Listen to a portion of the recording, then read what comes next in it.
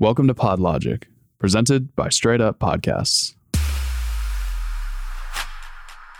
Hey everybody, welcome back to PodLogic. Today, we are going to be talking about setting up a mobile podcast system. So, I've seen this more often lately in sort of the internet podcasting community of people taking their shows on the road, people recording on location, and people asking and wondering, what do I need to do if I want to record a podcast, but not necessarily in a studio? I want to take it on the road, again, record on location, travel to my guests and actually sit with them in person versus recording over like Squadcaster or Zoom or whatever software you may be using.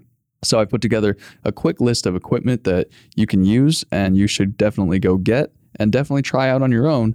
Again, this is equipment that I've personally used. I've personally seen it used successfully, but I'm sure and I know that there are other great options out there.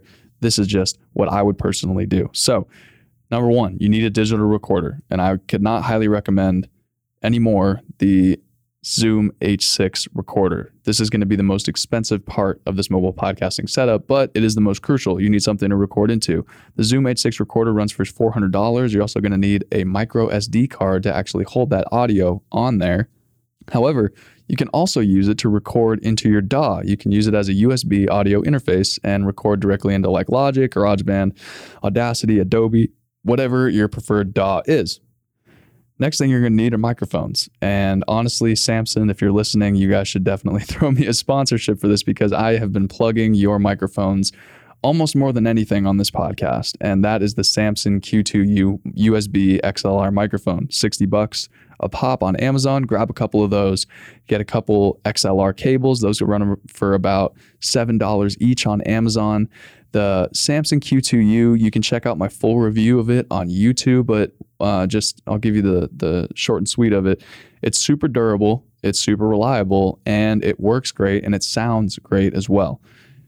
Next thing you're going to want to get is some over-the-ear headphones, just sort of to block out the external noise. You really want to focus on your guest and your guest's voice while still being present in the environment that you're in. Over-the-ear headphones, primarily studio over-the-ear headphones, are going to be your best bet. And some pretty inexpensive options are the Lix Pro headphones, which run for $30 each on Amazon. Now, you can go to other audio suppliers like Sweetwater, like BSW. These are also great options. I just use Amazon for the convenience. The final thing you're going to want to get is a headphone splitter. So as it stands right now, the Zoom H6 recorder only allows for one headphone plugin, which is kind of a bummer, but an easy fix with a headphone splitter, which costs about $10, again, on Amazon. You just plug both of your headphones into that bad boy, plug that into the Zoom H6 recorder, and you're off to the races recording your mobile podcast. I hope all of this helps. I would also recommend getting some kind of media case or a travel bag in order to store all of your equipment safely so it doesn't risk getting damaged during travel. Again, I have used all of these pieces of equipment. They work great. Not a terrible price point except for the Zoom H6.